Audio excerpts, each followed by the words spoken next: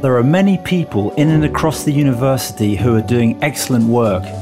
In our Changemaker Podcast series, we shine a light on some of our staff and partners and discover remarkable projects that are shaping society. In this episode, we meet Dr. Apollinaire Tundi, whose friends call him Apo. Originally from Paris, Apo teaches mechatronics at the University of the West of England and works out of the Bristol Robotics Laboratory. Mechatronics is a discipline that combines mechanical engineering and electronics, and robotics is an example of mechatronics in action. He started his career with a focus on creating a bio-inspired knee joint for robots, but this all changed when he met Andy Lewis. Andy is a retired Paralympian gold medal holder. He had his right leg amputated when he was 22 after a severe road accident in his teens.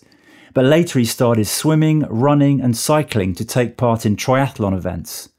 After a lot of hard training and just 2 years after his first competitive triathlon, he won gold in 2016 at the Rio Paralympics. A year before that, the father of two was at a swimming pool in North Bristol when Apo approached him to inquire about his leg.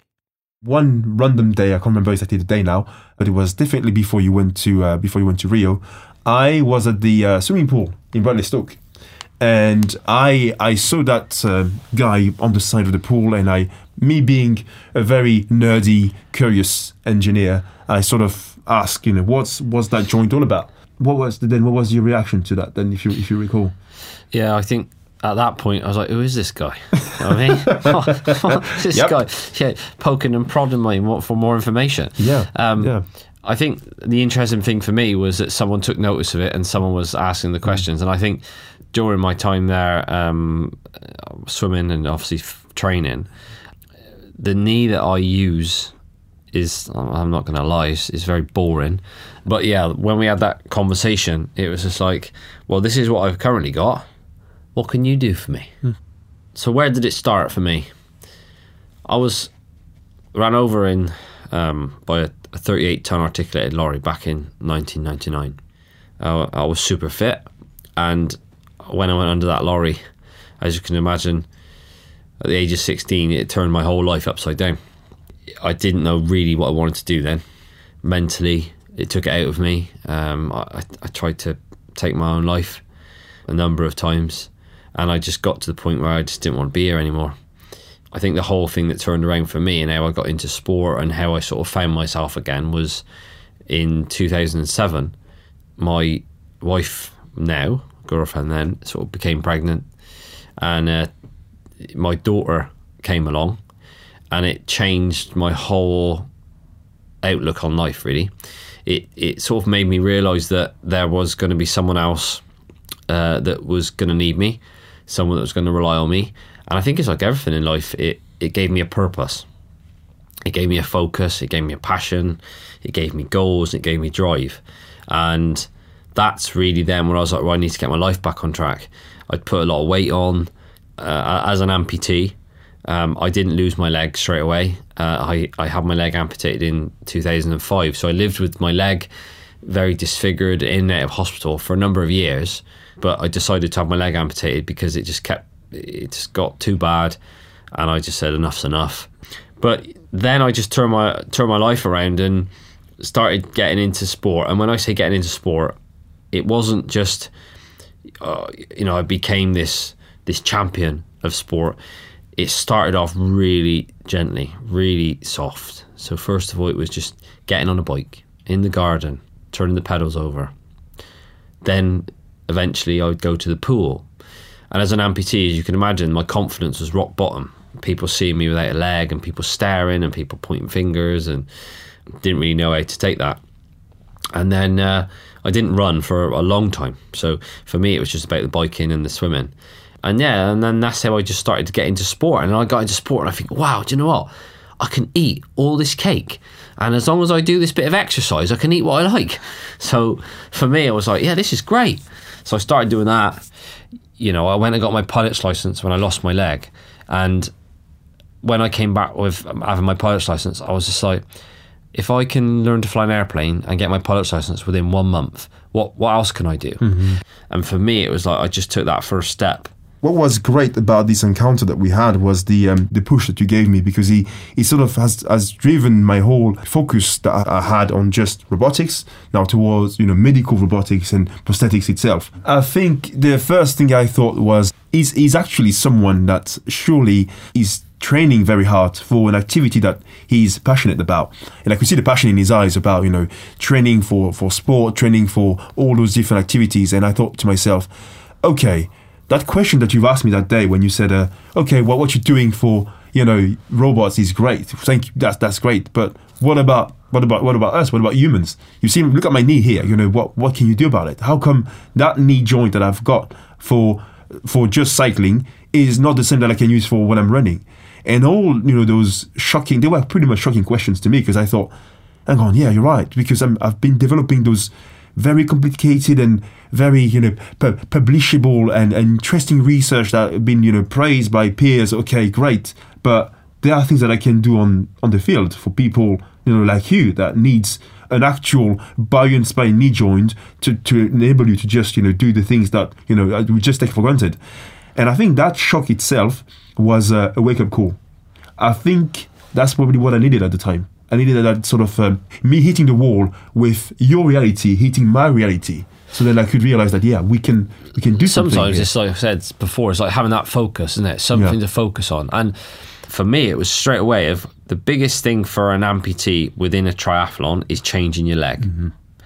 So it was, what is the quickest way? Yeah. I can change my prosthetic, because you have there's 3 disciplines: swim, bike, run. But the 4th discipline is the transitions. So transitioning from one leg to the other. Yeah. So I'm like, right, Apple, how can you help me? Basically to win again. Yeah. I remember you said you were, sort of challenging me a little bit, like, what can you do? In a way, I challenge you back, as in, well, you're training for Rio. Do you know what? You go over there, you got the medal, and if you get the medal, then when we come back, we have a discussion. So I think, did I have any particular effect at the time, or were you just thinking of winning anyway? I always, as a competitive person, I always wanted to win. I think it's inevitable, really. But the fact that I had a massive amount of pressure on my shoulders going into the games. I was the current British, European, world champion going into the Paralympic Games. So the pressure from the media and pressure from team and people and one thing and another was enough. But then coming back to know that, Apo, you said this, I've done it, now you got to help me, So that was sort of how it then came about of me coming down and finding out what the next steps were. Obviously, after you came back and after we sort of agreed on, okay, now let's just work together, let's just write a proposal. We got the funding. It was all happy days, and we get on with the research and everything. And that, I remember that day when you came on campus, you sort of went, okay, I need to win again, so because that was obviously after Rio. So the idea was, okay, well, as you said, the 4th activity is transition. And that time in between you changing legs needs to be reduced as to any minimum possible.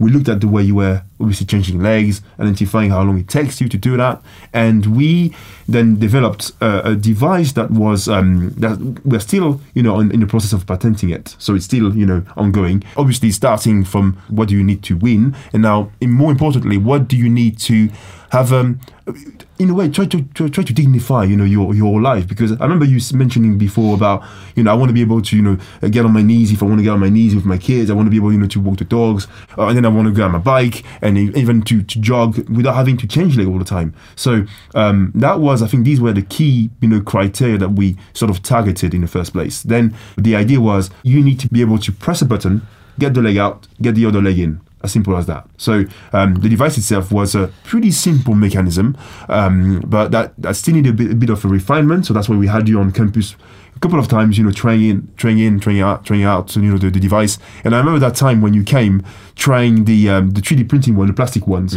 where you sort of tried it and you sort of went, oh, I won that. I remember that feeling that you had. So we've obviously innovated that further down the line and developed the whole prototype further. The thing is, though, mate, you're making it sound like it's really simple and really straightforward, whereas actually there's a lot of work, a lot of stuff that went into it. And initially, it's about creating something that's simple to use, but actually the work that went into getting to that point was quite a lot. It was and obviously, I thank you and the guys really in the team for doing that. But on the other side of that, we want to help people, and it's about developing things that can actually help people to do stuff and to be active. What I found when we first met, and what I found now, and I find now in my life as well, is that even though I've been an amputee since 2005, I'm still evolving, and I'm still, I'm 39 now, but I still feel as though I've got plenty of time to be able to perfect stuff, working with you guys to help others. We learn and we develop and we create a mindset where eventually we want to help others. And I think that's just the human nature. I was very lucky to be honoured after the work we did. I was honoured with a master's degree from UE, Masters of Technology, the one was. And then I was also given a doctorate by another university. And they were both honorary ones. But I always thought to myself, like meeting guys like you and other people that I was meeting in the lab, I was just like, I never did very well at school. I struggled in school because of my ADHD and dyslexia wasn't identified. But I've always had this passion about engineering. I've always had this passion about learning technology and how things work. And so when I get to meet guys like you and actually are sitting in a room and people actually listen, it's not only does it make you feel more involved with things and particularly projects, but it makes you feel more confident in yourself and your own abilities. So the fact that we went into that room and there was 4 or 5, 6 people in the room, and you were coming up with these ideas, and there's me going, no, that's not going to work. And you were going, no, no, that's not going to work. Trust me. I remember that brainstorming. We were having a big, massive brainstorming with technicians, students of mine, and even researchers as well back in the days when we were running the project. And it was just, I think, one of those moments where you can see the passion, your passion, encountering my passion for developing things, and your crazy ideas, as you said back in the days. We're trying to put them on the board and thinking, okay, let's just find a way out, out with these all different ideas. And I think it was one of those moments that I have to say I'm cherishing now, because that makes my daily job to be actually alive. Because I'm using your stories many times with my students now, saying, look, there are things that we can do for people. There are things that we can develop now, and we can make the life of people better just right now. I've got a lot of life experience, and I thought to myself after, right, what can I do to help other people that may help them to deliver on their life goals? And that is when I set up Bespoke Mentoring along with a head teacher, actually. First of all, it started off, when you come back from when you're an athlete and you come back from the games, everybody wants a piece of you.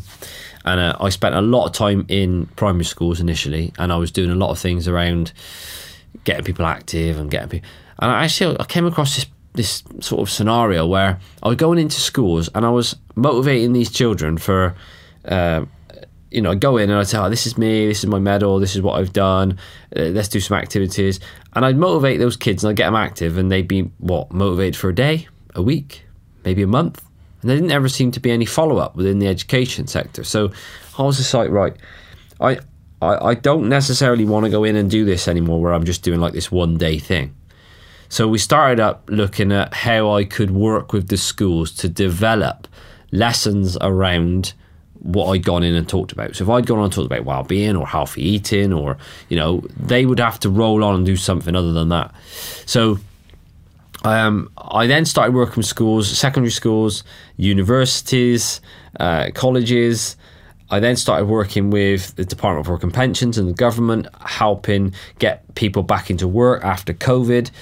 And do you know what? It always came down to people initially either losing confidence in themselves, not having the confidence, or not knowing who to turn to or where to go. So when we set up Bespoke Mentoring, the way we now recruit is recruiting people that have had similar life experiences to ourselves. So yes, qualifications are important. yes, it's great to understand and have an understanding of a certain subject or what it is that you want to qualify in. But for me, it was more about sharing life skills and life stories. We know that there's many people that will go to university and they get a qualification, and then they come out of university, they still really don't know what they want to do or where they want to go. So what we try and do is help people to identify where their skills lie and what they enjoy in life, to be able to then, focus on something. Because we all know that when we do something that we enjoy, or when we do something that we feel as though has a purpose, we're better at it. Absolutely, Andy. I've got to say that what you guys are doing is exactly what I'm doing with my third year student when it comes to projects. Because these are, you literally, I think you did take those words from me, I'm sure, at some point. Because that's exactly what I said to my students. I usually tell them, look, this year you're doing a project, it's real. It's going to be your baby. You've got about 6-7 months to get it, to get to a point where you're going to be proud about it, and you're going to be, also it's going to be your thing. So the part of what I'm doing when it comes to supervision is just giving them the space, giving them the directions, giving them and then making sure they've got the right skills. So asking them, what is it that you want to do? Because that's going to be actually driving the whole thing. That's what's going to motivate you to actually carry this on all the way through. And I can tell actually from the very beginning of the project which ones are going to be, the ones we're going to be delivering or the ones we're not going to be delivering. So it's interesting that you're obviously in that sort of realm as well, because I guess it works with and for anybody. Actually, it's the people are usually sometimes in their life at the moment where they feel either they have the confidence to do things or they don't have it. And your job and my job where I am at university is just to do exactly that, just to point them to the right direction and asking them, where do they want to go? What is it that they feel like doing? And then encouraging them, giving them the space, giving them the time, and letting them to realize that actually making them aware of themselves, making them aware of their skills.